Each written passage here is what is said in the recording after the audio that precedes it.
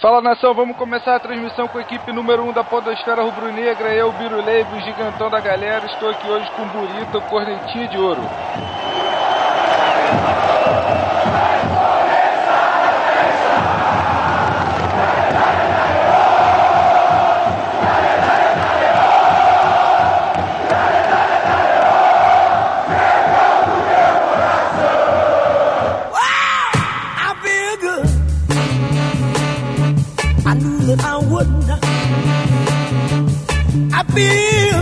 Estamos aqui com um convidado mais que especial que vai lançar um livro sobre o Adílio, mas eu não vou estragar a surpresa não. Quem vai contar pra vocês é Rafael Burita, o cornetinho de ouro. Boa noite, Burita. Boa noite, Biruleibe. Bom, o estúdio aqui, tá todo mundo ali atrás do vidro aqui, olhando ansiosamente aqui pro nosso autor, nosso convidado especial, para ouvir um pouco das histórias dele sobre esse livro que está sendo tão falado e tão esperado. Tá aqui com a gente o Renato Zanata. Fala aí, Renato. Boa noite, tudo bem? Boa noite, Rafael. Boa noite, Bernardo. Tudo bem? É um prazer estar aqui com vocês no DNA Rubro-Negro falando sobre a fera que foi o Adílio Gonçalves, o Brown da Gávea, né? Camisa 8 da nação. Muito legal, Renato. Acho que hoje a gente vai poder tirar umas dúvidas aí sobre esse livro e aguçar a curiosidade nos rubro-negros para no dia do lançamento bombar nas vendas. Se depender da gente, a gente vai ajudar. A gente não falou no começo o nome do livro, Adílio, Camisa 8 da Nação. Autor, nosso convidado especial de hoje, Renato Zanata Arnos, editora Iventura. E no decorrer do programa a gente vai explicando o resto, os detalhes, as curiosidades sobre o livro, como é que surgiu. Então vamos agora pro tempo técnico e na volta a gente começa o programa de hoje. So nice, I got you.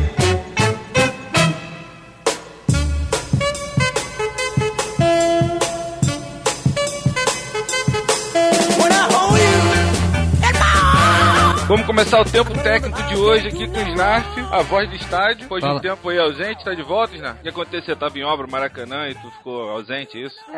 Obra Maracanã, Copa das Confederações, torneizinhos não tão importantes assim, aí acabei me ausentando um pouco. Então eu achei que tu tivesse viajado pra Londres pra aprender como é que faz a Olimpíada, pra trazer aqui pro Rio.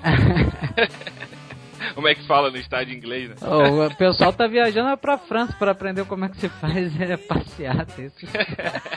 Fala nisso, foi pra rua esse movimento aí? Pegou aí algum dia? Fui em 2 dias. Um eu vi a festa, no outro eu fiquei só com gás lacrimogêneo. No outro dia eu taquei pedra. Saquei uma loja, mas nada disso. Mas eu fui tratado como se eu tivesse feito. Eu tive que sair correndo, entrar no metrô. Foi um problema sério. Mas... Eu vi você com a camisa do Brasil, o Carniça foi também, né?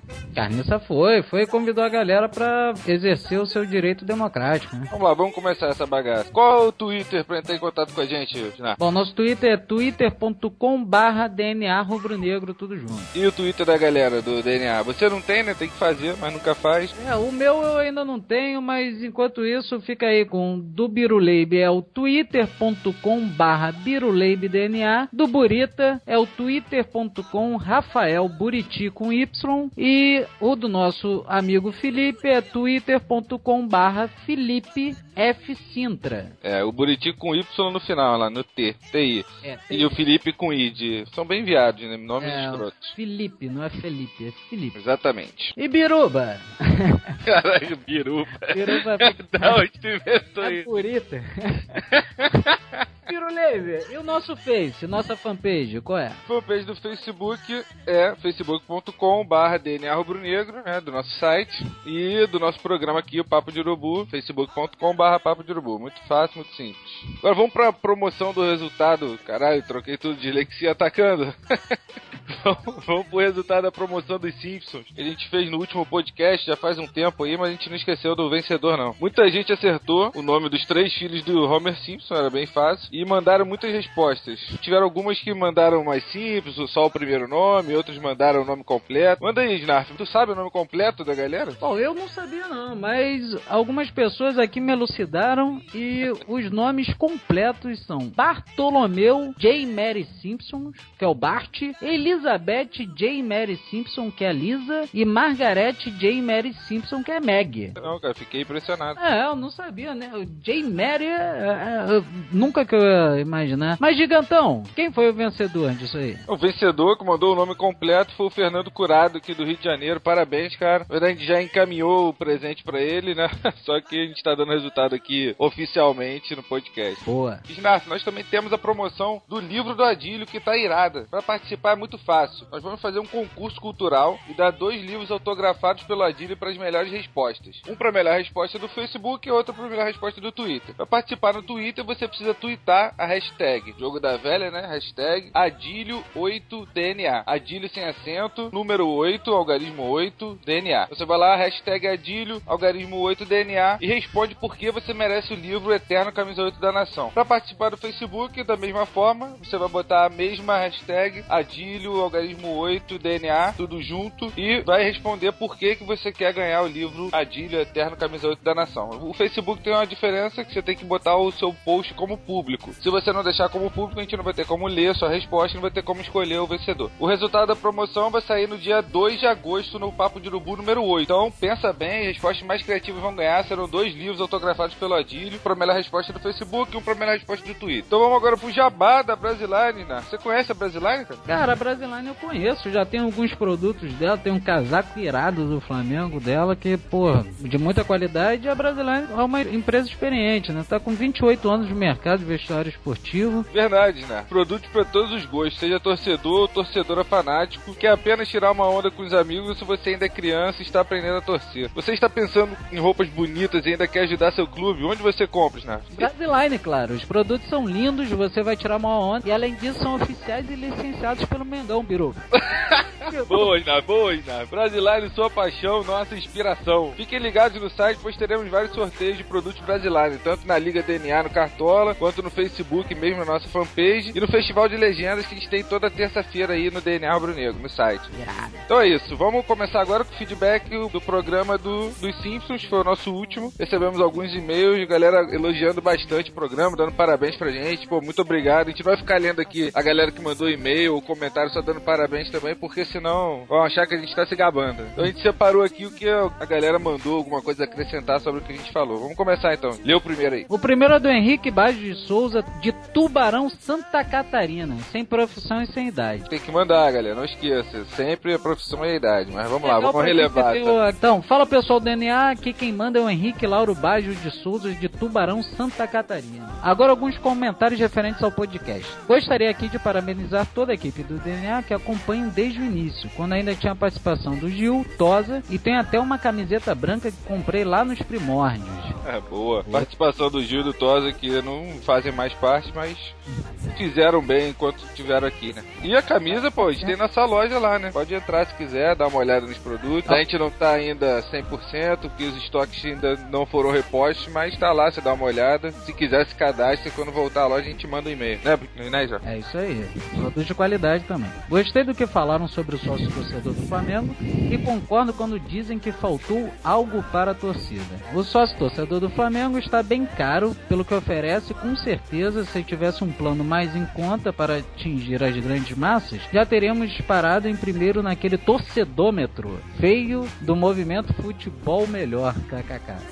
Achei interessante, né, porque é uma opinião dele que o pessoal tem compartilhado com isso, né. O Flamengo, lógico, com pouco tempo, já alcançou um número considerável, né, mas eu acredito que com umas implementações o Flamengo não tem por que segurar e vai acabar em primeiro aí, né. A gente tinha ficado ali com 24 mil, agora que assinou com o Maracanã, já foi pra quinto lugar, já tá com quase 30 mil assinados, e eu acho que a tendência é aumentar, né, até o final do ano. A meta do Flamengo é chegar a 100 mil até o final do ano, acho que consegue chegar, né. Até o final do ano, 100 mil é uma meta usada, mas eu acredito que consiga. Começou em abril, tem 3 meses, já tem 30 mil, se continuar na mesma elevada, chega. Ele continua aqui, né. Sou Rio, moro no interior de Santa Catarina e não tenho vantagem nenhuma com o sócio torcedor do Flamengo. Nem mesmo os descontos do movimento, pois as redes de desconto não funcionam aqui. Não tem nem Burger King. Burger King não. Hambúrguer Rei. Ah, tá. Tem nem a rede de Hambúrguer Rei. Exatamente. Mas estou confiando nessa nova diretoria e com certeza estão no caminho certo. Conseguimos as CNDs, né? Que são lá as certidões de nada consta, né? Bons patrocínios antes de iniciar o Campeonato Brasileiro. Aos que dizem que esse patrocínio da Caixa não é o ideal, que poderia valer mais e blá blá blá, deve prestar mais atenção, pois é um patrocínio master de frente de camisa e não exclusivo como ocorre no Corinthians e Figueirense, onde o patrocínio utiliza os melhores espaços frente e costa. O Flamengo está tirando 35 milhões ano com Caixa e Peugeot. Isso se não vencer nenhum campeonato, que renderia mais 5 milhões da Peugeot. Na verdade, o Corinthians ganha mais porque o patrocínio na manga, nas costas, em tudo, né? Patrocinador master, que se chama. E a Caixa sofre no Flamengo. Então tem essa diferença, mas também o Corinthians foi campeão mundial, né? Tem essa defasagem em relação ao Flamengo, que quase caiu ano passado. Mas isso aí vai acabar se equivalendo mais pra frente. A torcida tem que ter em mente que nós somos, né? Os clubes são produtos, né? E como qualquer produto, tem suas altas e suas baixas, né? Então o Flamengo vinha de uma baixa muito grande, né? Vinha sem credibilidade. E o Corinthians tinha acabado de ser campeão mundial. Então, mesmo nesse quadro, o Flamengo conseguiu ter uma vantagem muito grande em relação, né? Porque não é um patrocínio master, né? Tem toda essa questão. Então, aqui, ele termina aqui falando, bom, já está grande demais este e-mail, vou me despedindo por aqui. Um abraço a todos do DNA e até breve. Então é isso, vamos lá pro segundo e-mail do Djanir Silva Brito. Ele mandou só a Faculdade Metodista Bennett. Agora não sei se ele estuda, se ele é professor, se ele é dono, mas enfim, ele também não botou a idade, né, profissão. Galera, vamos caprichar aí, não esqueçam. Ele é curtinho, ele botou, sou fã dessa pessoa humana e maravilhosa que é o Casalbert. Esse cara virou ídolo dos meus netos. Parabéns, amigão. Tá falando do dublador do Homer, né, do último programa. A gente gostou muito de entrevistar ele, cara, foi um programa muito bacana. Um flamenguista muito engraçado, né, o cara. Eu achei muito legal também. Se zoou para caramba, falou besteira, fez as entradas aí do Homer pra gente, ficou show de bola. Muito legal, né? Vamos lá, pra finalizar, vamos pro terceiro e-mail, que é do nosso ouvinte fiel, todo programa ele manda e-mail, comenta. Vamos lá, Snarf, a galera já deve até saber quem é, mas vamos lá. O Rafael Leite de Freitas, ele é funcionário público federal, 23 anos, São Fidélis, Rio de Janeiro. Olha que legal, ó, idade, profissão. Esse já tá no esquema, ele sempre manda certinho. Já sabe tudo. Ele começa dizendo que gostei muito do podcast com o Homer, quer dizer, com o Carlos Alberto. Sou fã dos Simpsons há muito tempo, a dublagem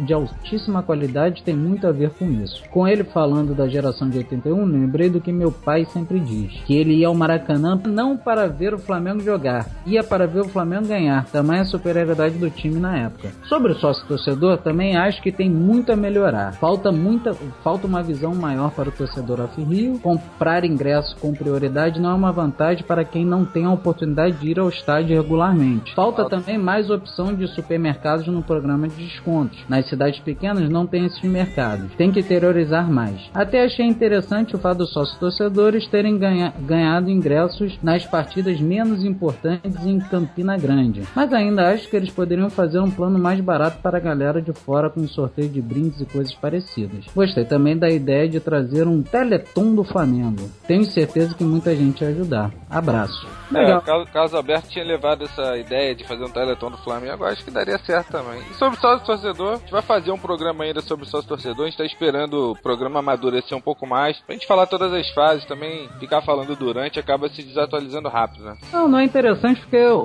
se nós fizéssemos um programa agora, a gente ia especular mais do que qualquer outra coisa, né? Tem que ver realmente o que essa diretoria vai fazer, quais são os benefícios que ela está trabalhando para trazer, né? Para vincular o sócio-torcedor. Fazer um programa de especulação não é muito interessante. Né? Tem muita gente que já faz aí, deixa pra eles. Deixa isso aí.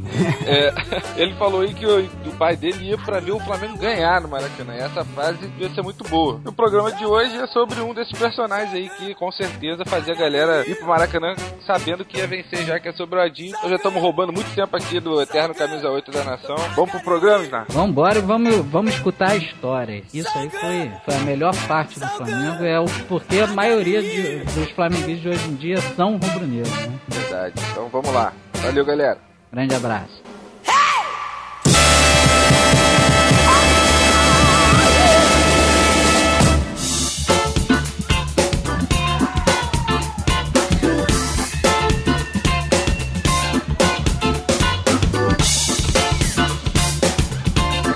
voltando aqui do tempo técnico, vamos começar o programa de hoje. Lançamento do livro dia 13 de maio e aniversário da Adílio dia 15 de maio. Então, não sei se foi programado ou não. Foi programado, Renato, o lançamento para esse dia? Foi. Tentou-se até colocar no dia 15, mas também depois pensou no dia 13 com a data da abolição da escravatura, né? Ah, legal. Foi uma das coisas que me aguçou antes, depois a gente vai falar do interesse de escrever o livro sobre ele, é quando ele citou numa entrevista com um jornalista do Globo, fazendo uma analogia entre a libertação dos escravos e o jogador brasileiro, a ginga do drible do jogador. Aí ele adorou também cair no dia 13, aí se encaixou direitinho. Porque o Flamengo vai homenageá-lo no dia 15, também tem uma surpresa aí. Ó, em primeira mão, hein? Agora não vai ser mais surpresa.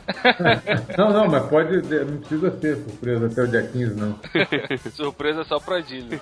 Não, ele tá sabendo. A torcida que tá, acho que nem todo mundo quer dizer. O Flamengo já deve ter começado até, não sei se começou a divulgar, acho que não, mas é uma coisa que já era pra estar até já falando, já de repente essa semana já vai começar. Eu, pelo menos, não ouvi nada ainda sobre isso. Vai ser surpresa pra mim. Tô conseguindo fazer bem o papel dele. Quer começar com a primeira pergunta, Burito? Bom, Bernardo, o Renato da Nata Arnos, isso é... De onde, Renato, isso? Seu sobrenome? É Sírio, Arnos é Sírio. Achei que era da fábrica de ventilador. Não, por um S eu não fiquei milionário, não. Sem um S eu tava rico, né?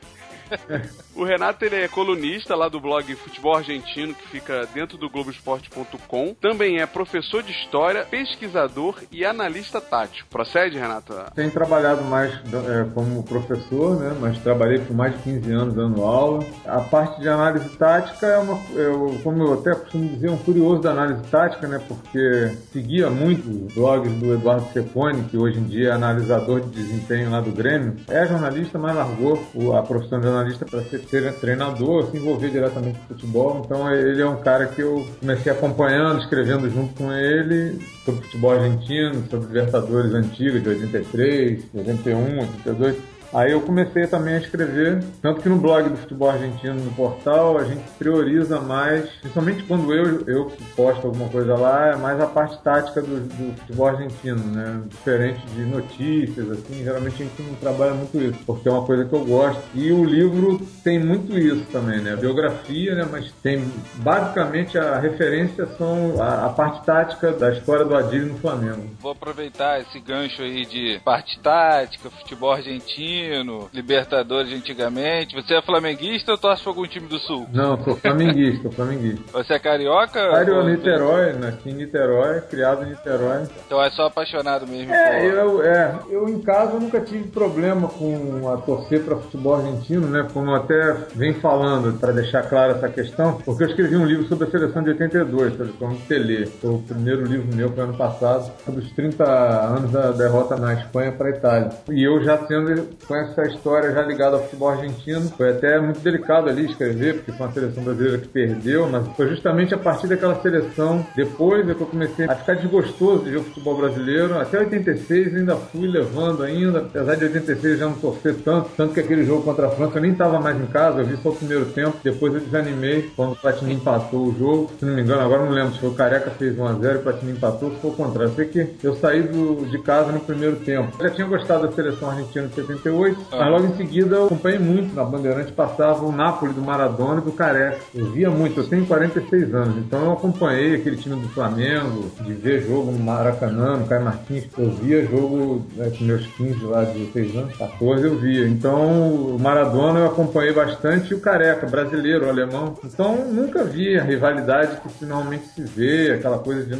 aversão ao futebol argentino, por justamente ver um argentino e um brasileiro brilharem lá na Itália. E daí a seleção argentina de 86 ganhou a Copa, já a brasileira não me agradava tanto. E o futebol argentino sempre, acho que sempre, até hoje, né? Tanto que não é à toa que Conca, Montijo, D'Alessandro, os principais jogadores de meio de campo, sido líderes no futebol brasileiro aí, é o Conca, né, que veio pro Rio. Então, argentino, né? Até chileno hoje em dia está conseguindo ser melhor que o brasileiro nessa faixa de campo. Aí dos 5 ao 10, você consegue achar menos brasileiro, você acha chileno, uruguai. O que eu acho do argentino, assim, falando assim, explicando também não só a questão do A ou B redondo, ou Maradona, não sei o que. Eu acho que o garoto vai lá, eu quero ser, você vai o quê? Jogar de quê? Meio de campo. Cara, é meio de campo, como era o futebol de várzea antigamente. O cara tem que saber jogar nas posições do meio de campo, ele tem que saber defender, tem que saber jogar sem a bola e com a bola. E isso eu vejo mais no sul-americano, porque tem uma doutrina tática, uma cultura tática maior, e já não vejo no brasileiro. Tá complicado.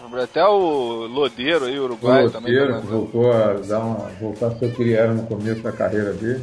É engraçado que, vendo a sua declaração sobre o desgosto, né, com a seleção, hoje em dia acho que todo brasileiro tem um pouquinho dessa história. Em algum momento ele se rebelou, né? Se desiludiu com a seleção e parou, né? Tipo, a galera, assim, eu tenho 30, assim, a galera da minha faixa é mais ali em 98, ali eu desisti, eu não torço mais, eu só torço pelo Flamengo. Mas a gente vê isso muito hoje em dia, né? E a televisão fala, né? O brasileiro realmente não torce mais pra seleção brasileira, né, cara? Perdeu a referência, né? Os caras estão jogando lá fora, aí você não vê mais aquela ligação com a seleção, com a camisa. E essa coisa que você falou mesmo, né? O Brasil, ele sempre se destacou com seus meias, Isso. muito habilidosos, faziam aquele futebol bonito, que a torcida tinha prazer de assistir e tudo. E não tem mais isso, né, cara? Poucos você vê surgindo, assim, nos anos. Quando naquela época lá da década de 80, isso brotava, né, cara? Camisa 10. Até o Adílio pegou uma fase complicada ali, complicada que eu digo, fértil de jogador bons ali, né? Rivelino, como eu fui fazer os jogos de 82, eu peguei tape de 77, que eu tinha condições de pegar, o máximo que eu pude pegar do Coutinho como treinador. Então eu peguei Rivelino fazendo o primeiro volante, Rivelino fazendo aprofundamento para ser terceiro zagueiro na seleção brasileira e fazia com naturalidade. Porque o Rivelino eu não lembrava, eu era pequeno, mas também não lembrava, a memória também não...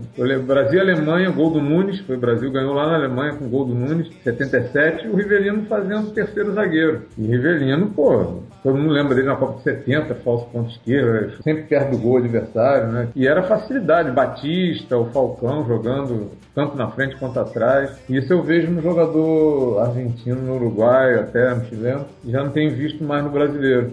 Fierro, que você comentou, apesar de não ter sido um grande jogador, não ter tido um grande destaque no Flamengo, ele é um jogador que fazia várias posições também ali no meio, até de lateral, né? Ele jogou, né, algumas vezes. Sim, não é a mesma qualidade, mas isso. Eu até falei outro dia numa entrevista, meu pai jogava futebol amador e eu via aquela coisa. Futebol amador, o cara joga um jogo, o outro ele tá trabalhando, não pode, aí entra outro, vai outro no lugar dele. Então isso era comum, futebol de 11, não era campo oficial. Então os caras tinham que saber jogar em várias posições. Meio comum isso, né? Você via no próprio Flamengo, aquele Flamengo, o grande Flamengo, né? Você viu o Leandro jogando de meia, o Júnior, que era um lateral direito, foi jogar na esquerda. Se botar hoje um cara destro jogando na esquerda, com a qualidade que hoje a gente vê, o cara vai quebrar a perna lá quando chutar uma bola. A gente já via facilidade. O Andrade era um cara mais avançado, depois recuaram ele quando ele voltou da Venezuela. Tito era meio campo, só que... Você falou que estudou as Libertadores mais antigas, 82, 83, também o meio-campo argentino te fascinava. Queria saber como é que surgiu a ideia de fazer um livro sobre o Adílio. Inspiração nesse estudo que você fez no futebol argentino, o meio-campo que você falou que tinha que jogar em várias posições. De onde surgiu essa ideia do livro? O livro vem relacionado ao Adílio mesmo. O Adílio foi, quando eu escrevi o livro, sempre admirei, né, como eu falei, eu acompanhei de perto aquele time, vi muitos jogos no Maracanã, Martins e tal, via Adílio resolver jogo contra o Madureira, jogo enrascado, meter bola para Nunes, fazer gol sem Zico tá jogando. E Zico ficou muito em seleção também, né? Porque Adílio teve que assumir a bronca algumas vezes. Escrevendo o livro de 82, a gente chegou a um ponto, a gente não quis fazer muito cornetagem no tele, assim, tipo, tinham 10 nomes que podiam estar lá e não estavam. A gente foi pegando alguns nomes que a gente achava que deveria ter ido e que outros jornalistas e pessoas da imprensa achavam que deveria ter ido, a gente citou esses nomes e um deles foi o Adílio, que eu banquei a ideia de falar mais dele no livro, peguei o telefone, liguei para ele, entrevistei ele, porque eu estava no Maracanã naquele 1-0 contra a Alemanha, o gol do Júnior. Eu não tinha tido a noção, eu revi o tape para o livro do Brasil, e o Adílio jogou muito aquele jogo, naquele jogo contra o a vice-campeão mundial, que depois foi vice, né, contra a Itália. O Adílio jogando com o Vitor, que era reserva do Andrade, o Tele convocava o Vitor e não o Andrade, mas o Vitor também jogava muito. Eu também, na época, outras coisas que a gente dispersa. O Vitor era meio cabeçudo, meio perna de pau. Comparado ao Andrade, a gente pode até dizer, né, que ele era inferior. Mas também, se for botar o Vitor hoje, ele joga pra 10 em qualquer lugar aí. O Vitor jogou muita bola, mas eu tinha uma versão Vitor na época, até por conta dessa coisa do Tele querer ele, não o Andrade. Mas o Adílio acabou com aquele jogo, meteu várias bolas parecidas com aquela que o Júnior aproveitou, ele meteu pro Careca, pro Zico, furava o bloqueio da Alemanha. Ele começa o jogo dando um lençol no Brighton, né? Só isso que ele fez. 3 minutos de jogo, menos de um minuto, no meio de campo ele dá um lençol no Brighton com a naturalidade como se estivesse jogando no Flamengo. E ele falava isso na imprensa na época. Com o Vitor, Zico aqui, Leandro ali, Júnior ali. Ele e Mário Sérgio fizeram muita boa naquele jogo. Então eu liguei pra ele pra saber o que ele achava de não ter sido convocado, porque ele até a última hora ainda podia ter sido convocado, a expectativa era grande, o Flamengo foi campeão brasileiro, dias antes da convocação final. Aí ele falou que, uma coisa que eu não lembrava da imprensa, que eu não lembrava na época, que o treinador da União Soviética tinha visto o jogo no Maracanã, e o Brasil ia estrear contra a União Soviética na Copa, e o treinador o Bessonov foi na Gávea pra falar com ele, apertar a mão dele, falar que ele jogou muito, elogiar e dizer que já estava começando a preparar um esquema para marcá-lo na Copa. Foi em março isso, né? Já estava se preparando para encarar o Adílio na estreia da Copa. O Adílio ficou, né, lisonjeado e tal. Aí o Tele acabou não convocando o Adílio. Aí a gente fez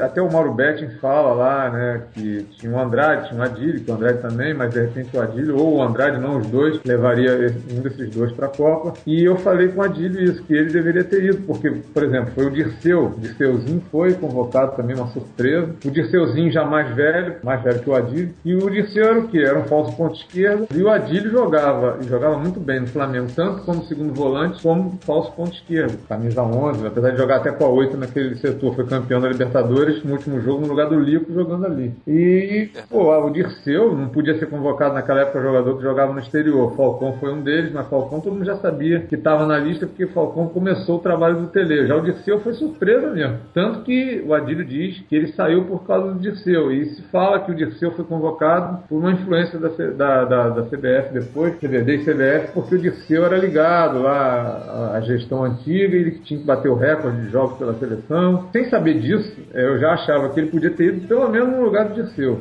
Isso o Leandro fala agora, né? O Júnior, o Zico falava na época também, já na imprensa eu fui pesquisar. E dentro do time titular, que o Dirceu foi reserva, jogou só o primeiro jogo contra a União Soviética, mas não era titular. Não que o Adílio tivesse que ser titular assim, taxativamente, mas ele poderia jogar no lugar do Cerezo, como ele já jogava no Flamengo ali, no lugar do Falcão, né? Podia jogar, como várias vezes na Copa o Tele tirou o Serginho, botou o Paulo Zidoro, ele podia botar o Sócrates, como a gente defendeu no livro, que o Sócrates que deveria ser o centroavante e não o Serginho Chulapa, porque não combinava com aquele toque de bola daquela seleção, por exemplo, bota o Sócrates lá na frente e o Adílio entra no meio de campo junto com o Zico, mais recuado. Então tinha lugar, e o Zico fala isso agora, né? Falou de novo agora que faltou o Adílio na seleção de 82. Quando você ligou pro Adílio para poder entrevistar sobre a seleção, você ainda não tinha ideia do livro, né? Ou já pensava? Não, porque a gente estava, quando eu fui convidado para fazer o livro da seleção, já tinha uma ideia até de se fazer do Coutinho, emendar, né? Seleção de novo. Porque o Coutinho me encantou muito. 79, então, foi quando entrou o Júnior, Sócrates entrou na seleção também, né? Em 79. E foi jogar de falso 9, que fala hoje de falso 9, era ele e Zico revezando ali. O Coutinho injustamente foi tirado da seleção por uma Copa América que ele não pôde escalar os melhores jogadores, porque o Flamengo estava excursionando. Ele, na reta final, ele não pôde usar os melhores, mas ele encantou no começo, quando ele veio da Copa, mudou a cabeça dele. Ele botou o Zico e o Sócrates fazendo uma dobradinha fantástica, meteu 6 no Paraguai, no Maracanã, no Uruguai, foi goleando uma opção de gente. Ali veio a ideia do Coutinho, mas aí ele passou logo depois, um mês depois do lançamento do livro, já veio de novo, aquela do Adílio já estava na minha cabeça, e eu fui pesquisando no meio tempo para justificar, porque na verdade o livro do Adílio foi com a intenção, claro, que mostrar para a nova geração de torcedor do Flamengo quem era o Adílio, porque já faz tempo que ele parou de jogar, lembrar coisas que eu mesmo, como torcedor que via jogo no Maracanã, não lembro, a minha memória não lembra, que saiu no jornal, que o treinador da União Soviética falou, elogiou ele, saiu no Jornal dos Esportes, mas eu não lembrava. E principalmente mostrar para o Brasil, para torcedores de futebol, amantes de futebol, que ele não era só um grande craque daquele Flamengo, ele era um cara que podia ter jogado na Europa e podia ter ido mais para a seleção. Poderia ter sido muito maior do que foi, né? Muito maior do que foi, porque até me perguntam muito, por que não o Zico ou o Júnior? e você escolheu o Adílio. Claro, o Zico Júnior já tem livros, vários, né? O Júnior tem um, pelo menos, o Zico tem vários, mas a explicação não é essa, porque um tem 3 livros, outro tem 2 e o outro...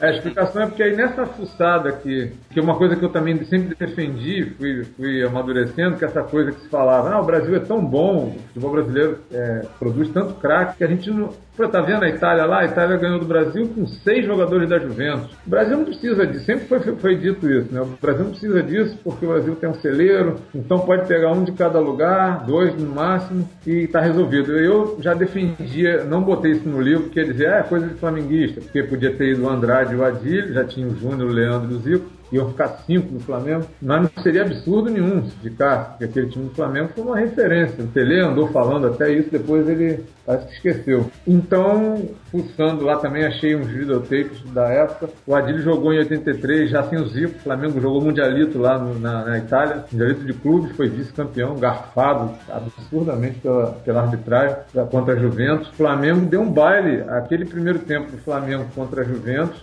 o Adílio de camisa 10, o Júnior de volante, já estava jogando ali de volante, era o Ademar na lateral esquerda, então era Andrade, Júnior e Adílio no meio de campo. O Adílio de 10, ele fez um golaço de perna esquerda com a metade da seleção italiana na Juventus, mais Bonetti e Platini, só isso. E o Flamengo ganhou do Peñarol, ganhou da Inter de Milão e empatou com o Milan, né? Primeiro jogo, se não me falha agora. Só craque naqueles times lá, né? O Peñarol que foi campeão em 82 da Libertadores, do Mundial, né, o Peñarol, que em 83 jogou contra o Flamengo também, mas o Adílio jogou muito bem, quer dizer, encarou os melhores zagueiros, Gentili, encarou Cabrini, e o Flamengo no primeiro tempo foi uma linha de passe fabulosa, assim. Eu até falei com o Jean Oddi na época, o Jean Oddi acompanha, parece que ele já viu aquele videotape daquele jogo, vale a pena, porque o Flamengo deu um baile na Juventus, aí foi garfado, teve um pênalti claro no Júnior que o juiz não deu, depois um gol, um impedimento claro do Boniek, e juiz de Copa do Mundo, né, inclusive o juiz que apitou o jogo do Brasil na Copa de 82. Então aquilo ali eu falei, eu tenho aqui a prova de que ele, se jogasse na Europa, se jogasse na seleção, ele poderia ter feito um estrago ali naquela defesa da Itália. Eu liguei para ele no começo de julho, já com a ideia, já tinha falado com a editora. O Adílio foi meu técnico no CFZ. Eu joguei futebol e ele era meu técnico. Ele era um cara muito simples também, ele atendia todo mundo, conversava. E essa característica desses jogadores, eu acho que faz parte também dessa máscara que os jogadores de hoje em dia têm, que são melhores que todo mundo e não atendem ninguém. Eu acho que a gente conversou lá no começo que a gente não tem mais meio campo como antigamente. O futebol brasileiro não é mais formador de jogadores tão bons como de antigamente. Eu acho que ele passa por isso também, né? Essa postura dos jogadores. O Zé Carlos Araújo, inclusive, a aspas dele no livro é sobre isso, sobre essa humildade do Adílio, da coisa que não tinha assessor de imprensa, né? Numa época que não tinha assessor de imprensa. O cara falava, dava entrevista, chamava, estava sempre disponível para o repórter para falar. Até o Zico mesmo fala que hoje em dia o cara tá com o garoto, o jogador Zico, treinador, que ainda continua e tudo, fala, né, de seleção aí do exterior, falando que o jogador fica com fone no ouvido e não escuta, tem que chamar atenção na pré-eleção se o cara tá escutando música, se tá ouvindo o que o treinador tá falando. Tem um assessor, ele tem que pensar 2 vezes o que vai dizer, primeiro tem que falar com o assessor aprovar ou não, né? Então acho que aquilo ele já se coloca diferente, né? Então, se o garoto não tiver cabeça, ele já se acha que já tem toda uma história em volta dele, uma bajulação, né? Desde muito novo. Já ganha muito dinheiro, muito novo também, né? E vai se perdendo. O que o Adílio fala interessante, que ele como treinador, você citou aí, é uma coisa que a gente bateu também no final do livro, mais no final do livro, justamente a fase dele treinador, mas ele fala que ele ensinava o jogador dele, procurava passar para os garotos dele. O cara conseguir ser profissional em qualquer lugar. Tudo bem, ótimo, se for no Flamengo, porque foi cria do Flamengo, se o Flamengo aproveitar esse cara, mas vai que não aproveita. Mas na frente ele vai ter que sair de lá. Ele até citou, o jogador que a gente cita no livro, ele citou o Renato Augusto, que era um jogador que ele teve muita presença na formação do Renato Augusto ali, de parte técnica, dominar a bola, que ele dizia para ele, você confia no seu futebol, confia no que você pensa sobre futebol, que você vai precisar, porque às vezes você vai para um lugar hostil, como foi para a Europa, né? quer dizer, o extremo no sentido de diferente, desconhecido. Então o Adílio enfatizou bem isso até para eu colocar no livro por conta dessa necessidade. Às vezes o cara não tá tão bajulado ali naquele ambiente dele, quando vai para outro lugar ele apaga, aí não dá tempo. E some e nunca mais aparece. Flamengo até morrer.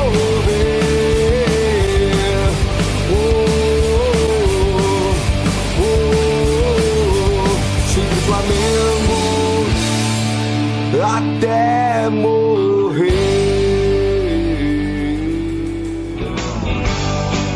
Once you are Flamengo, always Flamengo. Flamengo always will I be. Você falou que no final do livro vocês focaram mais nessa parte Treinador e técnica. Adílio fora hoje, Isso. né? Hoje. Como é que é o livro no geral? Vocês contam a história do Adílio, vocês contam a história dele como jogador, vocês contam a história dele como pessoa? Sim, tem a O Bernardo, é até legal assim, que ele comentou, o Renato comentou aí que o Zé Carlos Araújo participou, né, do livro, não é isso? Tem outras participações também, né? Outros nomes que alguns escreveram prefácio, orelha do livro e tudo mais. Como é que foi esses convites também? Qual é a participação de cada um, né? Um apanhado pra gente poder já começar a sentir o gostinho. O livro a gente começa lá na Cruzada, né? Dá um apanhado de como era a Cruzada São Sebastião, o que é a localização, como surgiu a Cruzada, onde o Adílio nasceu, a comunidade, né, que existe até hoje. Do lado ali da Gávea, praticamente. Isso, ao lado praticamente do Flamengo, ali na Zona Sul, no Leblon, ali na Ipanema, Leblon, naquela área ali, uma comunidade carente, né, uma favela de concreto, né, que a gente até foi o termo que eu usei no livro. O Adílio cresceu ali, nasceu ali, foi criado ali, convive até hoje lá, vai lá, está sempre revendo as pessoas lá, visitando as pessoas, ganha coisas, lembranças da época, o pessoal dá. Aí a gente fala sobre esse começo dele mesmo, que já tinha ligação, esse começo teve ligação com o Flamengo, né? Com os 6 para 7 anos de idade, pular o muro com o Júlio César, que era da Praia do Pinto, da favela da Praia do Pinto, o Uri Geller, que ele conheceu batendo bola, uma rivalidade ali de futebol, que eles acabaram ficando amigos e o Júlio César já era do futebol de salão, então a gente faz aquele apanhado inicial dele no futebol de salão no Flamengo, Dente de Leite, que ele se destacava já naquela época no Dente de Leite do Flamengo, ele trabalhava naqueles clubes de granfino ali ao redor ali da Cruzada, pegando bola pra gente classe alta e tal, e destacado no Flamengo, começava a conseguir também ser melhor tratado pelos granfinos lá e tal. A gente vai fazendo a parte triste da vida dele ali, que também é a perda do irmão assassinado, né? Do irmão mais velho. O pai faleceu, ele tinha 4 anos. O irmão mais velho faleceu também, ele na adolescência, né? Ele já com 18 anos. A mãe e o irmão mais velho faleceram praticamente juntos. Foi uma parte brava na vida dele ali. A gente vai fazendo a trajetória dele, que ele ganha troféu no exterior, ainda nos juniores do Flamengo, destacado lá na França no torneio, melhor jogador, torneio internacional, ao mesmo tempo que ele ganha um troféu internacional, ele perde o irmão e a mãe. Aí que eu falei do Tita, que vocês estavam comentando do Tita, que é essa parte aí curiosa, que o Tita, isso aí tem a ver na sequência, que o Tita sempre teve essa coisa de falar que meu lugar é do Zico, eu quero jogar no lugar do Zico porque eu jogo ali. O Tita sempre falou isso. E o Tita na seleção também deixou de ir à Copa porque dizia que não era ponta direita. Fazendo o livro do Adílio, eu não acompanhei jogos de juniores da época, né? Não cheguei aí a jogo na época daquela época. Então o Adílio sempre foi camisa 10. O Tita é contemporâneo do Adílio. Então o Tita já jogava na ponta direita, porque o Adílio que era o 10 na base do Flamengo, né? Então o Tita, aquela ideia do Tita que jogava ali de ponta de lança por dentro ali, como o Zico, como ele reivindicou muitas vezes, né? Pelas informações que o Adílio me passou. Você vê até no livro tem bastante fotos, que o Adílio também guarda muita coisa, então o livro está bem repleto de imagens, de muita foto. Tem lá, você vê na formação, antigamente era aquela formação de pôster, né? Que tá lá, o ponta direita era o Tita, começando lá embaixo agachado, o Tita como ponta mesmo, e o Adílio lá no meio, lá segurando a bola lá, era o camisa 10 nas divisões de base, desde de Dente de Leite até se profissionalizar. Tanto que quando se falava depois, vai herdar a camisa do Zico, 10, por que não? Ele falava, 10 eu tô acostumado, né? Joguei sempre pra 10. A 10 não é peso pra mim, porque eu sempre joguei. Aí é uma história que tem a ver com Geraldo, que no livro também eu explico melhor, o porquê do 8, não 10, quando ele pôde ficar mais com 10, quando o Zico saiu, e ele não preferiu ficar com 10, né? Preferiu continuar com a 8. Então tem a ver com a ligação com o Geraldo falecido também, Geraldo, que era amigo dele. Então é um livro que pega essa fase dele de perda do irmão da mãe, ele crescendo dentro do Flamengo profissionalmente, período Coutinho, o período anterior ao Coutinho, período quando ele começa a jogar, mas não se firma. Depois do falecimento do Geraldo, ele começa a ter mais oportunidades, né? Apesar de um estilo diferente, um pouco diferente do Geraldo. No livro até eu cito o Flamengo dos Sonhos, né? Eu faço uma brincadeira lá com aquele, lembrando o narrador, a grande voz do Maracanã, o Volpato, né? Que faz Suderge Informa, aí faz uma narração lá, uma brincadeira com um time do Flamengo ideal, que teria o Geraldo e o Adílio, né? Até com base no livro do Mauro Betting e do André Rocha, que eles falam, né? Que daria para jogar junto o Geraldo e o Adílio. Os livros em comemoração, né, ao título, é isso? Isso, o 1981, eu li uns 5 livros ligados àquele período antes de começar a escrever o livro do Adílio, que foram lançados agora também, tudo meio junto, né? E como eu estava escrevendo do Brasil, eu não pude ler justamente na época, eu li depois, mas o do Mauro Betting e do André Rocha eu já tinha lido, foi em 2012, eu li, então eles fazem montam lá o campinho tático e colocam, aí eu fui aprofundar isso, como eles podiam jogar juntos, se tivesse o Geraldo, não tivesse aquela fatalidade acontecido com ele, o Geraldo jogando de 8 e o Adílio com a 11, porque o Adílio jogou depois muito por ali, então dava para fazer um time máximo com os dois juntos, né? E aí a gente pega aquela parte da seleção, os títulos do Carioca, né? Ganhou tudo de 78 para lá, para frente, e paralelo a isso a seleção que começa a chegar perto da Copa, aí tem um capítulo especial, Adílio, craque de seleção, baseado no único jogo, que ele só fez 2 jogos pela seleção, com Coutinho em 79, um amistoso, e com Pelé, outro amistoso, perto da Copa. Mas eu fiz ali o máximo de gente, jogador, jornalista, que eu pude pegar para falar daquele período que ele esteve próximo de a Copa, e detalhando o jogo contra a Alemanha, e os treinamentos, como ele foi nos treinamentos, o que ele falava dele nos treinamentos, para dar um reforço na minha ideia inicial, porque escreveu o livro do Adílio. Aí depois vem 82, 83, ele foi o grande nome, então destaque, né, o ano de 83 que ele fez aquele gol contra o Santos na final do Brasileiro, ele foi o cara do jogo, naquele jogo, não só pelo gol, o terceiro gol que deu um alívio, o Flamengo estava 2-0, se o Santos faz vai para a prorrogação. O Santos havia ganho o primeiro jogo, aí ele fez aquele gol aos 44, de cabeça. Outra coisa também que se falava muito do Adílio, não sabe chutar, não sabe cabecear. E eu falando com ele também ficou assim pensativo, porque no primeiro encontro eu falei, Adílio, eu vi agora pesquisando, como você pegou de cabeça, se não sabe cabecear, é engraçado, né? Se ele não sabe chutar também, eu treinei com ele, eu nem sei a idade que ele tinha, sei lá, devia ter uns 45, já 50, não sei.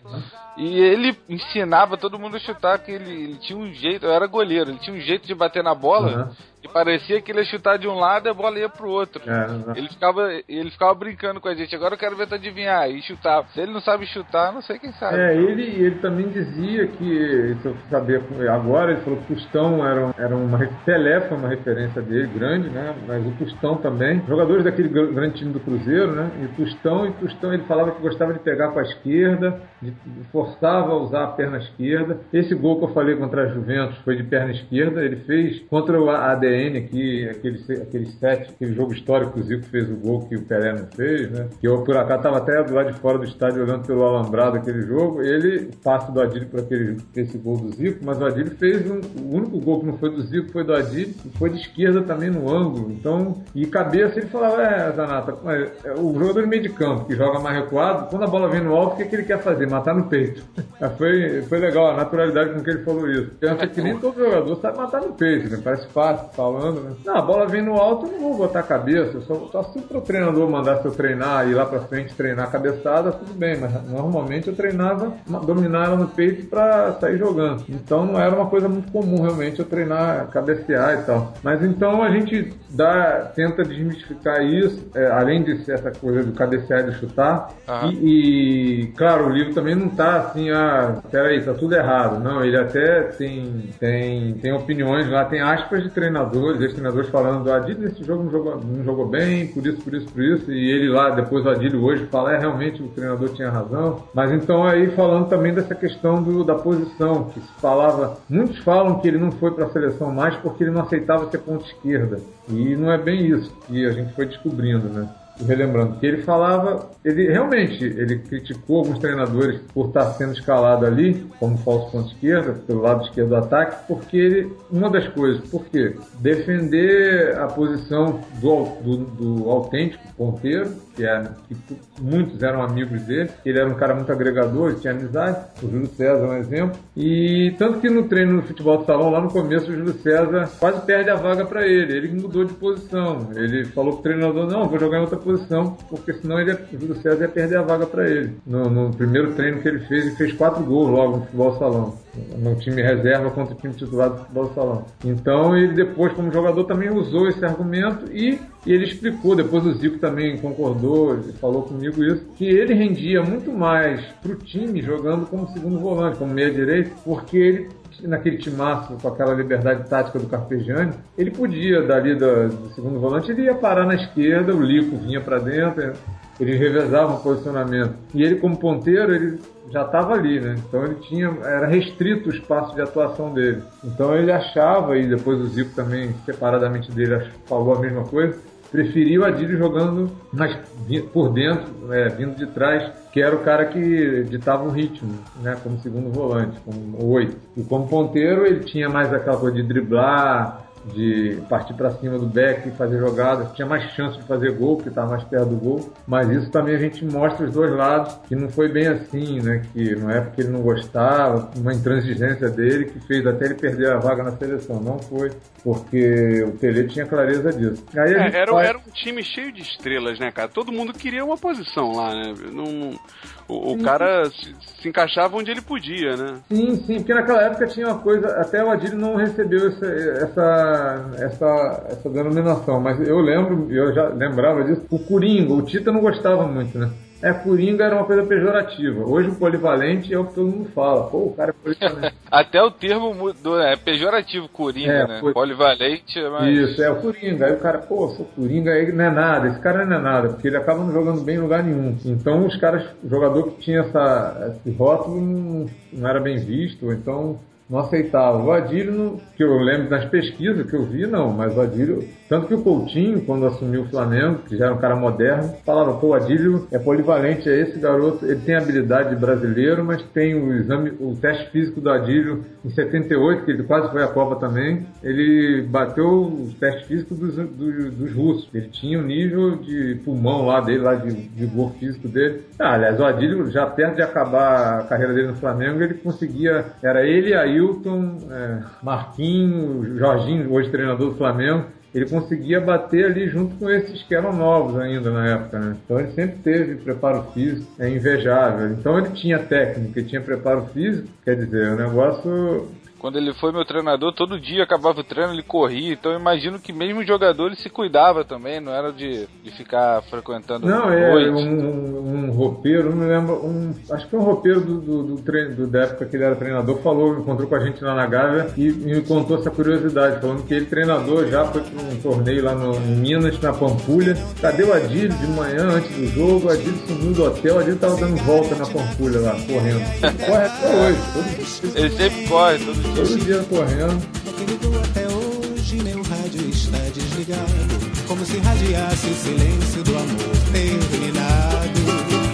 Eu aprendi que a alegria de quem está apaixonado é como a falsa euforia de um gol anulado.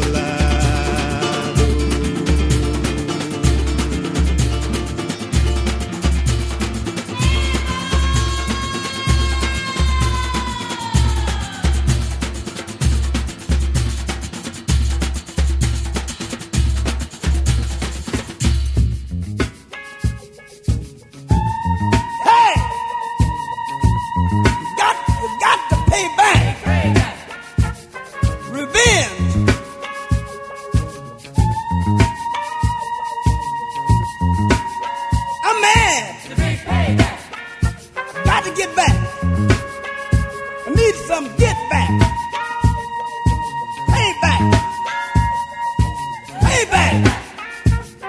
That's it. Payback. Revenge. I'm mad.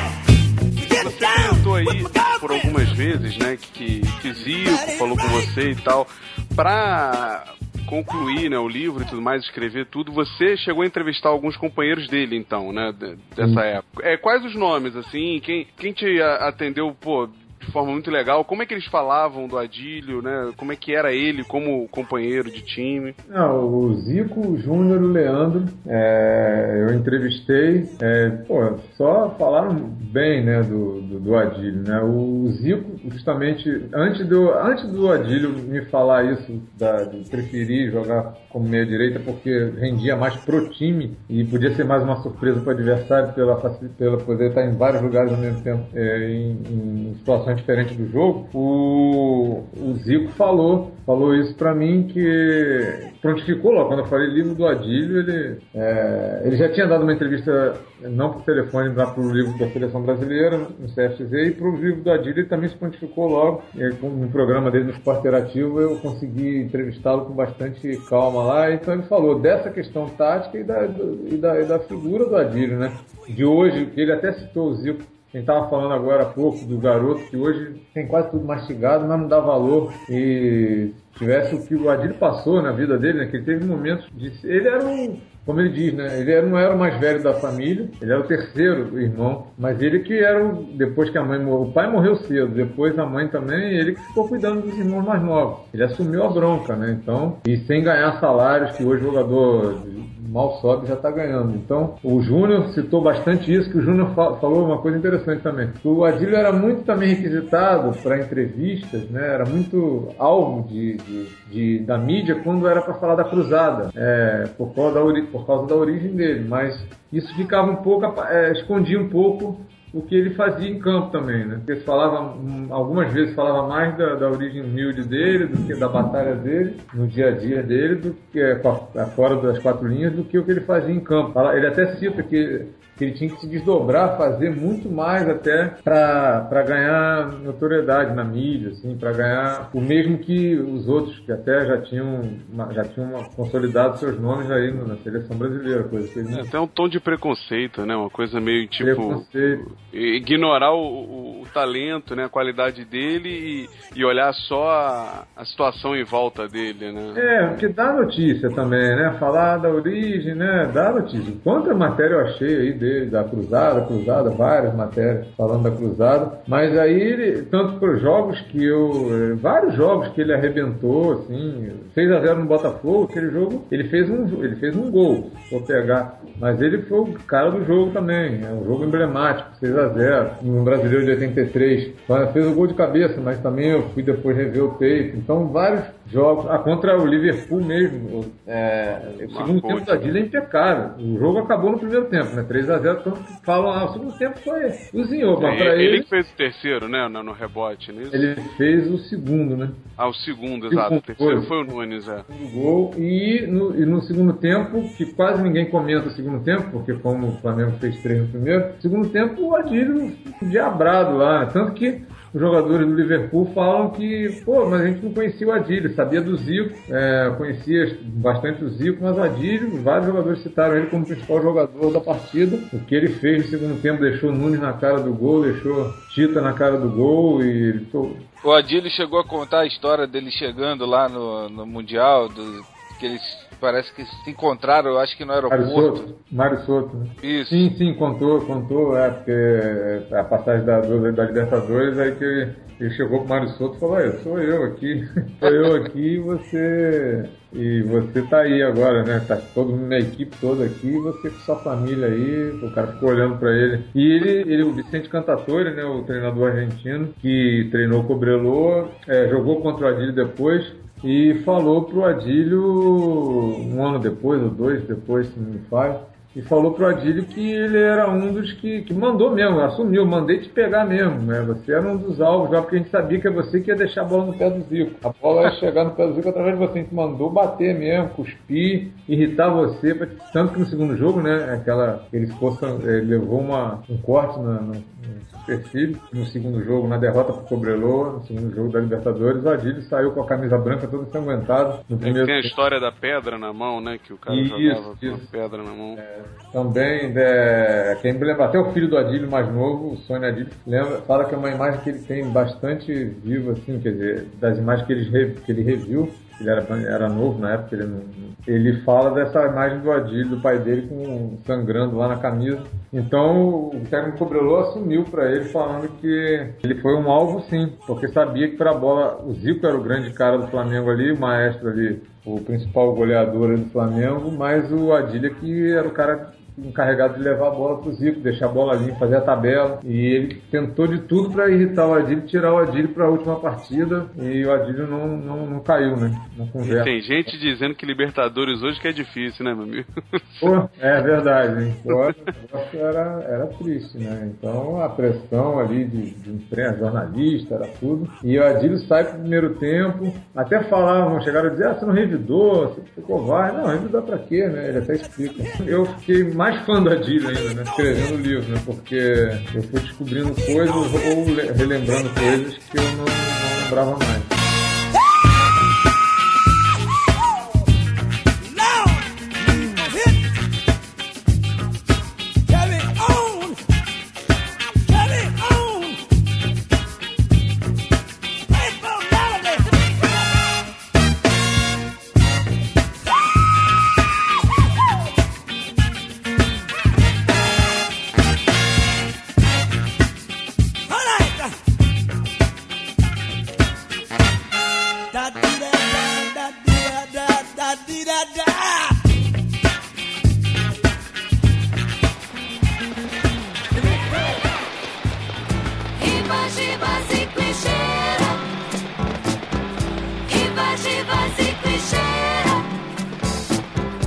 Eu faço no maraca minha domingueira, eu no maraca faço agitação de bandeira. Ô, Renato, a gente tem que falar, você falou bastante aí do livro que você fez no ano anterior, né, pra seleção de 82. Como é que é o nome do livro e como é que ele foi, assim, a repercussão dele? Porque se você foi requisitado ou você que se propôs a escrever o do Adílio, significa que o livro teve uma boa repercussão e tal, e o editor pediu pra você escrever outro? Como é que foi? Ah, não, o livro se chama Sarreal 82, o que faltou ao futebol arte.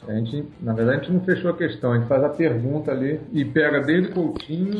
A gente reviu mais de 25 jogos, tapes, né, daquela geração de jogadores, mas pegando desde o Coutinho para entender por que alguns não continuaram, tentar entender, né, por que uns não continuaram com o Pelé, depois que o Pelé assumiu no lugar do Coutinho. Então, foi o Gustavo Roman que escreveu agora, lançou há pouco tempo, nesse jogo, sobre esqueci o nome agora, Copa União de 87, no Campo e na Moral, o livro sobre o Flamengo campeão da Copa União. No Campo e na Moral, isso mesmo. Isso, então, o Gustavo Roman que me convidou.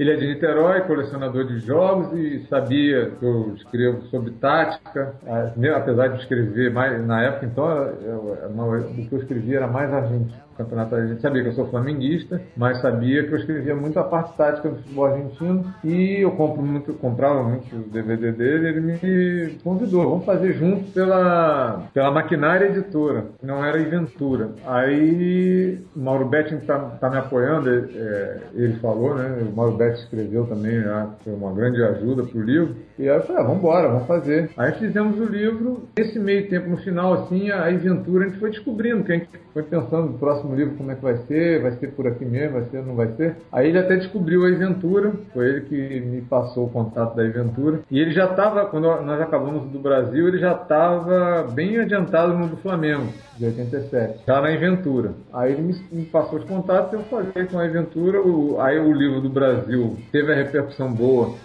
no meio da imprensa também, né, do pessoal que trabalha com jornalismo. Aí o dono da Aventura já tinha um contato com o livro, já tinha lido o livro, achou interessante que eu fizesse algum trabalho para a Aventura. A gente foi levantando as hipóteses. Ele achou interessante a biografia, que eu pudesse trabalhar a biografia, ao invés de trabalhar um assunto específico, porque está para sair os 30 maiores jogos do Flamengo. O próprio Gustavo Roman está escrevendo junto com o Vitor Sérgio Rodrigues, né, da Esporte Interativo, que a Aventura tem coleção 30 maiores jogos do Botafogo, do Vasco, agora do Flamengo está para sair esse ano mesmo. Tô pegando nossa ideia aqui do podcast. A gente tem pauta também de os maiores jogos da história. Não são os 30, né, mas sei. Vamos ver se bate certinho. Eu tô por fora até de quais eles já escolheram. Eu realmente... Não sei se o Vitor Sérgio falou que vai até o Flamengo e Santos 4-3, se não me engano, acho que vai até esse. Fiz o contato com a Aventura já tinha lido o Sarriá. O resultado foi bom. O Mauro César Pereira, como vocês perguntaram sobre quem participou, o Mauro César Pereira já havia participado do Sarriá 82. O Mauro César Pereira foi o cara que eu já escrevi em blog meu sobre futebol argentino, foi o cara que me colocou para escrever no blog dele sobre futebol argentino, em 2009. Aí eu comecei a aparecer mais assim, a ficar mais conhecido. O Lédio Carmona também começou a pesquisar muito meu blog sobre Estudiantes de La Plata, na verdade era só sobre Estudiantes, e o Lédio usava muito, falava que o Estudiantes foi a final com o Cruzeiro, estava ali bem na evidência. Aí depois veio o blog no Globoesporte.com com a ajuda do próprio Lédio mesmo, do Gustavo Poli, que é lá do portal, e o Wagner Bordim, que me convidou, que trabalha no Sport TV agora, que é lá de São Paulo, e torcedor do Boca, doente. Então, aí foi o Mauro César, agora de novo ele escreveu, agora está com o prefácio, né, do livro do Adílio. O Mauro César Pereira escreveu o prefácio do Adílio. Eu, o Washington Rodrigues, a Orelha, sempre admirei também, porque eu ouvia muito rádio, né, quando era o Washington Rodrigues, foi sempre um ídolo também, uma referência. E ele topou no ato, acho que eu falei com ele no telefone, uma hora depois ele mandou a orelha pronta assim, pra mim. Respondeu, perguntou se tiver alguma coisa, me fala que eu refaço, e assim, prontamente. E o Fernando Calazans também, prontamente, participou a quarta capa do Fernando Calazans. Fernando Calazans é meio ranzinza na televisão, né? Será que ele bom. reclamou, não, vou escrever isso. Não. Ele topou, ele tava até escrevendo alguma coisa na época já, aí ele pediu só um tempinho e depois eu mandei por e-mail, depois eu consegui o telefone dele, a gente se falou, mas ele também me mandou, não demorou muito, ele já estava mandando pronto. Foram esses principais. O André Rocha também eu entrevistei, a parte tática, porque já tinha feito o livro sobre o Flamengo, né? Sobre aquele Flamengo de 81, eu entrevistei o André, a gente trocou umas ideias, trocou umas informações. O Oscar Bernardes, zagueiro do São Paulo, eu tentei pegar dois rivais da época, grandes rivais, que foi o Atlético Mineiro e o São Paulo, que tinha um timaço também. Aí o Oscar Bernardes, zagueiro que foi da seleção, que eu também já tinha um contato por causa do livro da seleção, e o Cerezo. Toninho Cerezo, que também ficou assim, emocionado de falar do Adílio, né? E o Toninho Cerezo era um concorrente daquela época ali, né? Jogava naquela mesma posição. O Toninho Cerezo também foi super gente boa, ali, gentil, solícito, falou também do Adílio. Você tá falando de várias pessoas que você teve que entrar em contato para poder participar e pegar depoimentos. Quanto tempo leva mais ou menos para concluir um livro desse, um projeto desse tamanho? Da ideia, né? Da ideia até a conclusão. Da ideia que você teve lá no começo de ligar para perguntar sobre a Copa até o lançamento, mais ou menos quanto tempo levou? Bom, aí até o lançamento já leva mais. Mas é porque a editora trabalha com... sim. A editora até finalizar já. Tem 5 meses para fazer o livro. Mas aí eu já tinha um rascunho, claro que eu mudei no decorrer, mas eu já tinha levantado o que eu tenho que falar nesse livro aqui que eu não posso deixar. Aí eu fiz, tanto que eu levei pro Adílio na primeira conversa com ele. Falei, isso aqui é o que eu queria abordar. Aí ele, legal, tal, já dá uma ideia para ele do que eu vou falar. Mas foi junho do ano passado, aí dia 31 de dezembro eu entreguei o livro para a editora, mandei o e-mail, né, com o livro. Claro que até março, em dezembro, até março eu ainda mexi, né, porque depois que você caramba, isso aqui não tá claro, tá... A gente grava aqui o podcast e o Carniça edita, né? Sim. E na hora do Carniça editar, ele sempre tem aquela dúvida, pô, deixo isso, deixo aquilo, fica melhor sem isso, não, fica melhor com aquilo. Vou deixar pro final, depois eu volto. Tem isso? Enviou e... Se eu ficar olhar o livro, eu parei de ler o livro já tem um tempo, assim, Renato, olha lá, vai lá, Zanato, vê se aquela foto tá com a legenda legal. A foto tá lá na página 140. Aí eu tenho que passar voado pra chegar na 140.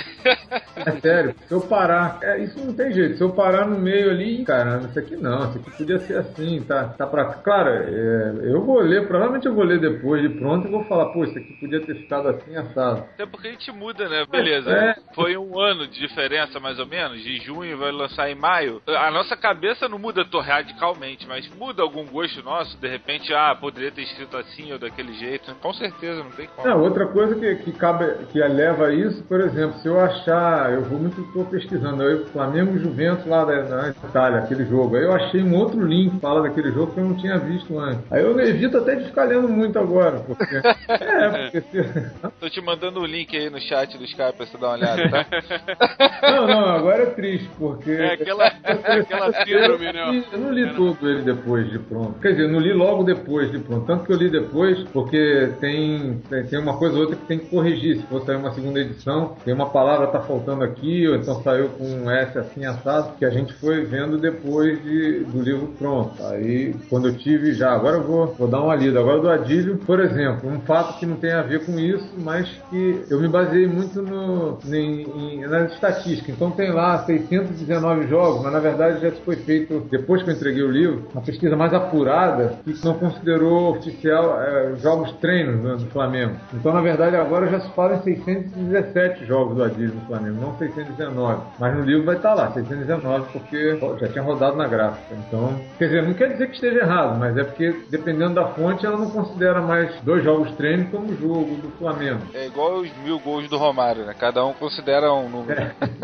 Ele acha que fez mais de 1000, a FIFA acha que fez menos. Isso, jogo com camisa e juiz é uma coisa, essas coisas. Mas isso não é o caso ali, mas fatos que você podia ter aprofundado mais. Porque o livro também tem um limite de página, então eu já trabalhava com um limite lá, então eu tinha que enxugar algumas coisas, já que eu vou falar muito de Brasil na Copa, eu dei muita ênfase à questão da seleção brasileira, então eu tinha que já enxugar outras coisas. Aí eu descubro, de repente, relembro e descubro que ele ganhou nota 10 no Globo, no tudo quanto é jornal, 6-0 contra o Botafogo. Tinha essa lembrança exata. Então, peraí, esse jogo tem que ter mais ainda do que já ia ter, porque 6-0 no Botafogo, jogo da devolver. Histórico. Aí ele diz pra mim que ele tava jogando a preliminar dos 6-0 do Botafogo contra o Flamengo em 72. Pô, eu não vou botar aspas dele, eu tava lá, sofri na pele, e depois um dia virei pro Tito e falei, nós vamos vingar isso aí. E vingaram depois, imagina. Aí você tem que colocar isso, aí você já aumenta o tamanho das páginas sobre aquele jogo, né? Negocia com a editora, preciso de mais uma página. Não, sim, foi negociando. E foto, então, que como ele tinha bastante coisa, ele guardou bastante coisa, e dão a ele guarda, ele tem muita coisa de foto, eu não tinha essa noção que ele tinha. Então a gente também falou, não, tem muita foto, mais de 90, sei lá quantas fotos. Aí o livro vai ter o quê? 60, 50, por aí. Então a gente também teve que arrumar um espaço para o caderno de fotos. Aí tudo bem, dá uma diminuída no texto para entrar que essa foto aqui é rara e tal, aí tem que dar uma arrumada. Você estava falando que conversou com a Adílio, pegou foto que ele guardava. Eu pelo menos percebia quando eu tinha contato direto com ele que ele não é uma pessoa muito de tecnologia, de usar celular, mais moderno. Ele é mais recatado nesse ponto. Como é que você fazia? Você encontrava com ele? Você ligava? Você trocava e-mail? Como é que foi esse contato para fazer o livro junto com o Adílio? Não, olha, então ele mudou, porque ele tem acho que todas essas fotos no celular. Primeiro encontro, ele já me mostrou o celular, ele me mostrou, vai passando aí. Ele sabe mais que eu, muita coisa de tecnologia aí, que eu tô batendo cabeça em muita coisa, aí ele já tava lá, aí eu passando as fotos pessoal, falei, Adílio, você tem essas fotos? Tem. Essas daqui de um computador, né? Que estão no celular, eu já tenho digitalizada, e tenho as fotos preto e branco. Ele tem, né? Bastante fotos preto e branco de treinamento na Gávea, de 79 a 83. Bastante coisa mesmo, que é rara mesmo, né? Aquelas fotos que aí eu não sei nem, do acervo dele, eu não sei o nome de fotógrafo que tirou nem nada, mas fotos de boa qualidade, papel mesmo fotográfico, mas muita coisa digitalizada, muita mesmo. Aí quando eu também descobri alguma coisa aqui, eu mandando para ele, já salvava lá.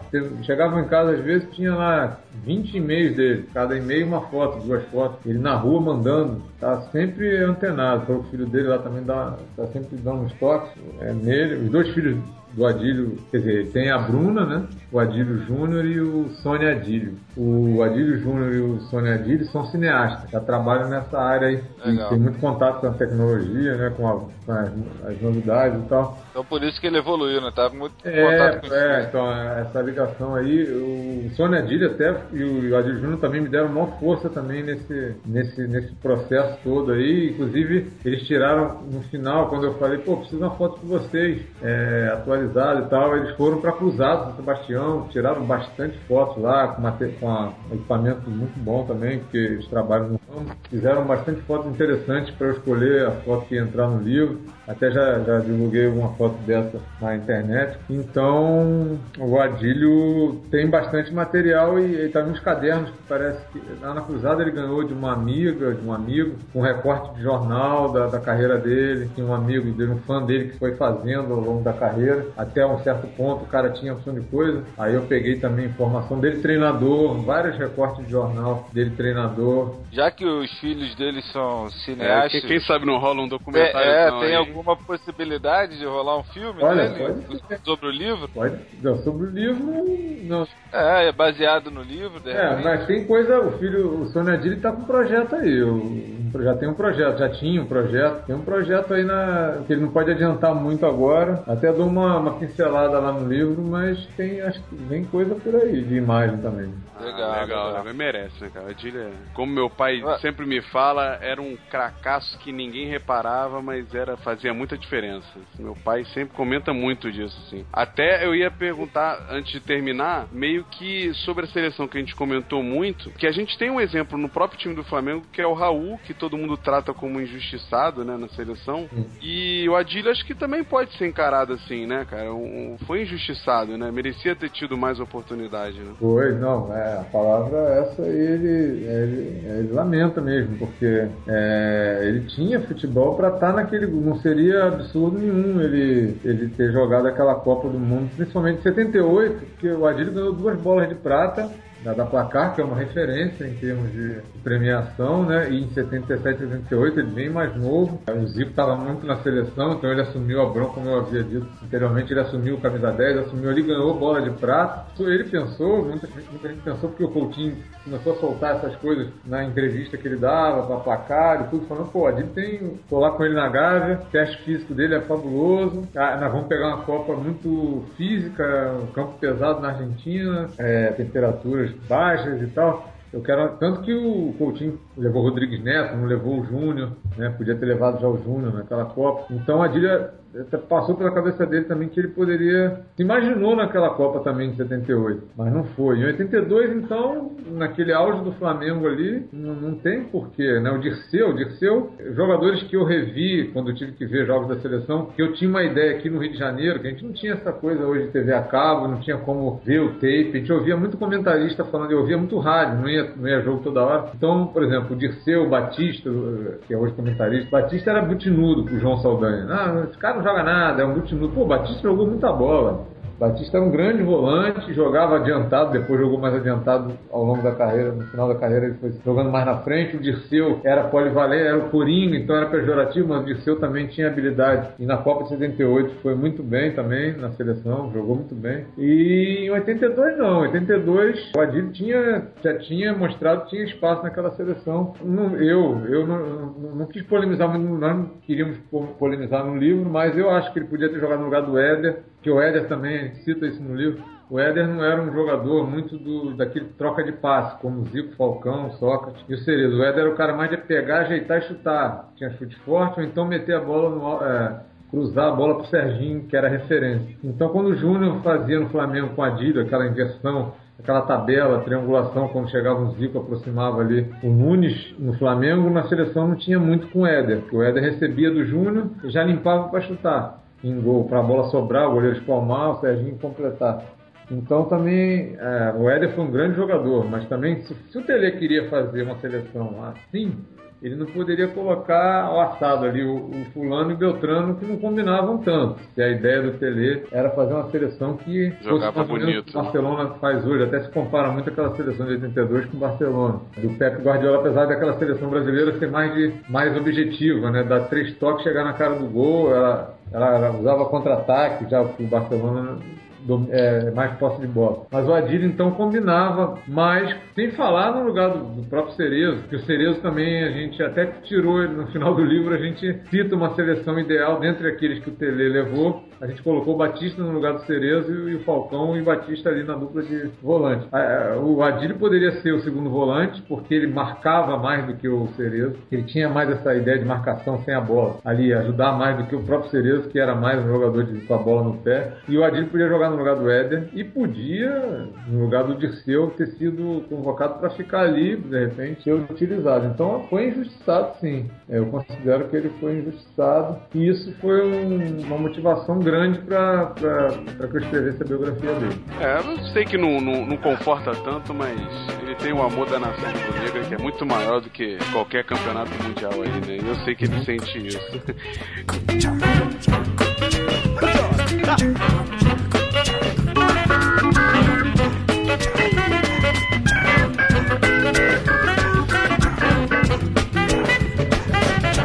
Você falou aí com muito carinho, assim, do processo de criação, do tempo que durou e tal. E quando você terminou ele, cara? Quando você pegou, hoje não mais na mão, né? Mas pegou o arquivo ali no digital, olhou, finalizado. Qual o sentimento ali que passou pela sua cabeça e como é que você espera que seja esse lançamento e tudo mais aí? O que tá rolando aí? Deixa só antes de você responder, eu lembrar, já que a gente tá encaminhando pro final do programa, lançamento de Livraria da Travessa, Ipanema. Rio de Janeiro.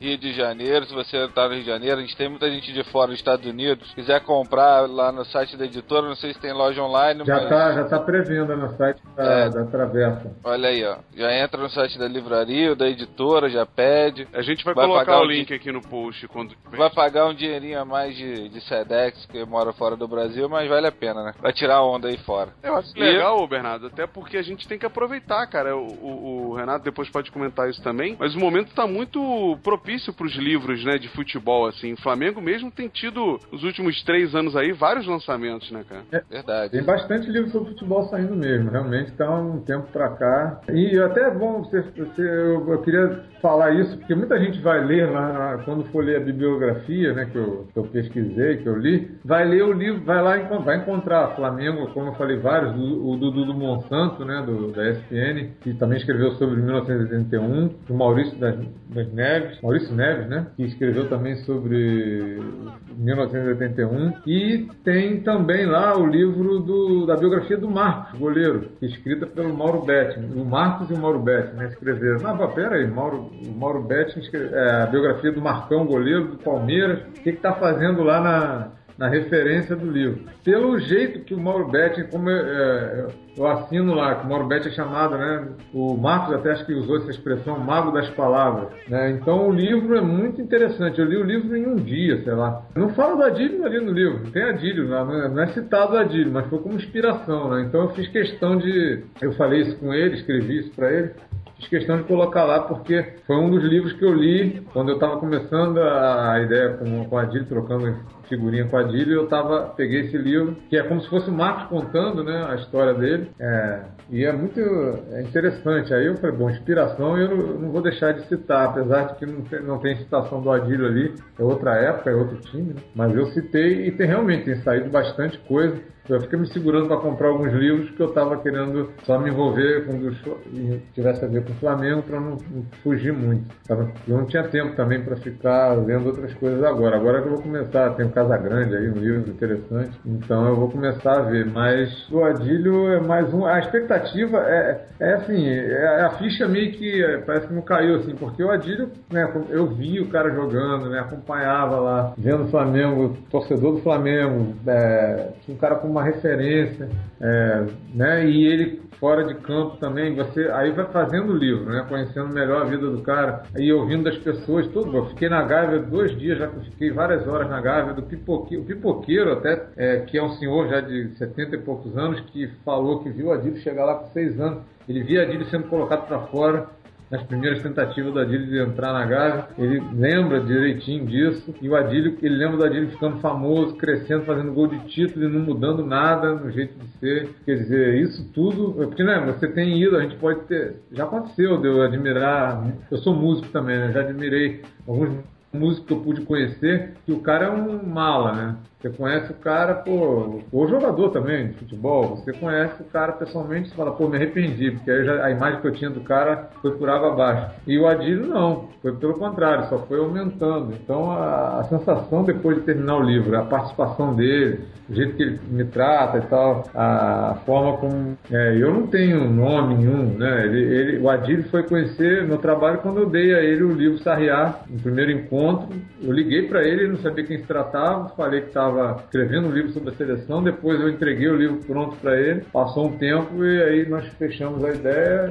Não tenho nenhum nome assim na mídia para o cara já saber de antemão quem se trata ou não, e ele me tratou, confiou no que eu tinha para dizer, fazendo livros.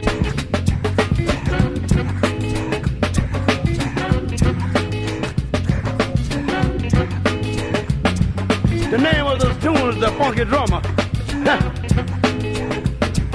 The Funky Drummer. The Funky Drummer. I'm ready to get up and do my thing. I want to get into it, man, you know. Like a sex machine, man. Moving, doing it, you know. Can I count it off? 1, 2, 3, 4. Get up, get on up. Get up, get on up. Stay on the scene. Get on up. Like a sex machine. Get on up. Get up, get on up. Get up, get on up. Stay on the scene. Get on up. Like a sex machine. Pegando a parte dele agora, atual, que ele ainda consegue fazer. Primeiro ex-jogadores do Flamengo, né? Que ele tem ligação ainda, ele trabalha dentro do Flamengo, desde que ele parou de ser treinador, com o Flamaster, que ele está jogando. Tem ex-jogadores da época dele e ex-jogadores mais recentes, como o Renato Carioca, o próprio Nélio, jogadores de geração posterior a dele, que ele está lá jogando no Flamaster com ele, estão lá, né, jogando com ele dá essa assistência a essa galera aí que parou. Até o Manguito, que faleceu há pouco tempo, ele estava lá, o que ele podia ajudar, então ele está sempre antenado com os amigos, né? O Rondinelli está sempre, tô falando com ele várias vezes, o Rondinelli está ligando, Cláudio Adão, né? O Cláudio Adão foi um dos primeiros a ler o livro, que eu imprimi o livro, não totalmente pronto, mas deixei na mão dele para ele, viajando, poder ler, ficar mais fácil que só pelo e-mail. Aí o Cláudio Adão pegou, não queria, o Cláudio Adão tá adorando o livro lá e tal, ele falando, o Cláudio Adão ficou com o livro, ficou com o primeiro esboço lá do livro, tinha se amarrado lá no livro lá e tal, e tava dando o palpite dele também. O Júlio César Uriguera também. O Júlio César também me entrevistei, claro, lógico, tem a parte ali bem dedicada à amizade dele com o Júlio César também, isso aí tem um destaque no livro importante da parte deles dois, então o Júlio César também super atencioso comigo. Então eu tô assim, emocionado, vendo ele também empolgado. E o Flamengo, o livro, né, até não ficou claro isso, o livro é um produto, está sendo lançado como produto oficial do Flamengo. O Flamengo, a editora foi conversar com o Flamengo, o Zico fez essa ponte entre comigo e a editora e o Flamengo, né? E o Flamengo passou a saber mais do livro, além do Adílio ter dito, que o Adílio está lá todo dia praticamente, mas aí soube do projeto do livro, se inteirou mais do livro e o livro vai sair como produto oficial do Flamengo. Então, se vocês querem melhor oportunidade que essa, dessa, já compra o livro, a camisa do Adílio e leva. Isso. Então já fecha o pacote completo. Exato. Então eu queria agradecer a sua participação, Renato. Parabéns pelos trabalhos, pelos livros que você tem feito. Quero muito ler o livro do Adílio. Você já deu o livro pra um monte de gente aí que você falou, dá pra gente não, também. Não, vai deixar. Eu que agradeço muito a vocês aí, Bernardo e Rafael, vocês pela oportunidade e atenção aí, a eu poder falar também de outros projetos meus, você dar atenção ao autor aqui. E a resposta é grande, né? Vamos ver o que vocês, a nação, né, como tá lá no livro, Camisa 8 da Nação, ver o que a nação vai achar do livro. Ele foi escrito por um rubro-negro, né, que sempre admirou muito o Adílio, no caso ali, o retratado ali no livro, e espero que agrade a galera da imensa torcida do Flamengo. Vai agradar, com certeza, assim como foi bom esse papo que a gente bateu aqui, o pessoal que tá ouvindo já teve uma ideia de como vai ser o livro, uma ideia boa, viu também que a gente bateu um papo aqui legal, engraçado, leve, tenho certeza que também o livro vai ser assim, com as fotos que o Adílio, já fiquei curioso aqui pra saber quais foram as fotos escolhidas, falou que tem quase 60 fotos, então acho que vai ser bem bacana. E compra o que já saiu. Compra e guarda aí na prateleira. É porque tem que, podia ter um livro de cada um daquele time da era Zico, né? Já tem do Zico, já tem do Júnior, agora do Adílio, podia fazer um de cada jogador e aí você escalava seu time na estante. Eu tô querendo ver o do Leandro aí, vamos ver. Aí, ó, mais uma próxima pauta aí pra gente, hein? Leandro é show de bola. Leandro, já falei, ele me... Não, mas aí eu ainda não tenho nada certo. Né? Depois, quando tiver, é só falar com a gente. A porta tá aberta aqui. Beleza. Obrigadão, Bernardo. Pô, Rafael, valeu muito. Nada, nós que agradecemos. A gente que agradece. Get up! Get on up!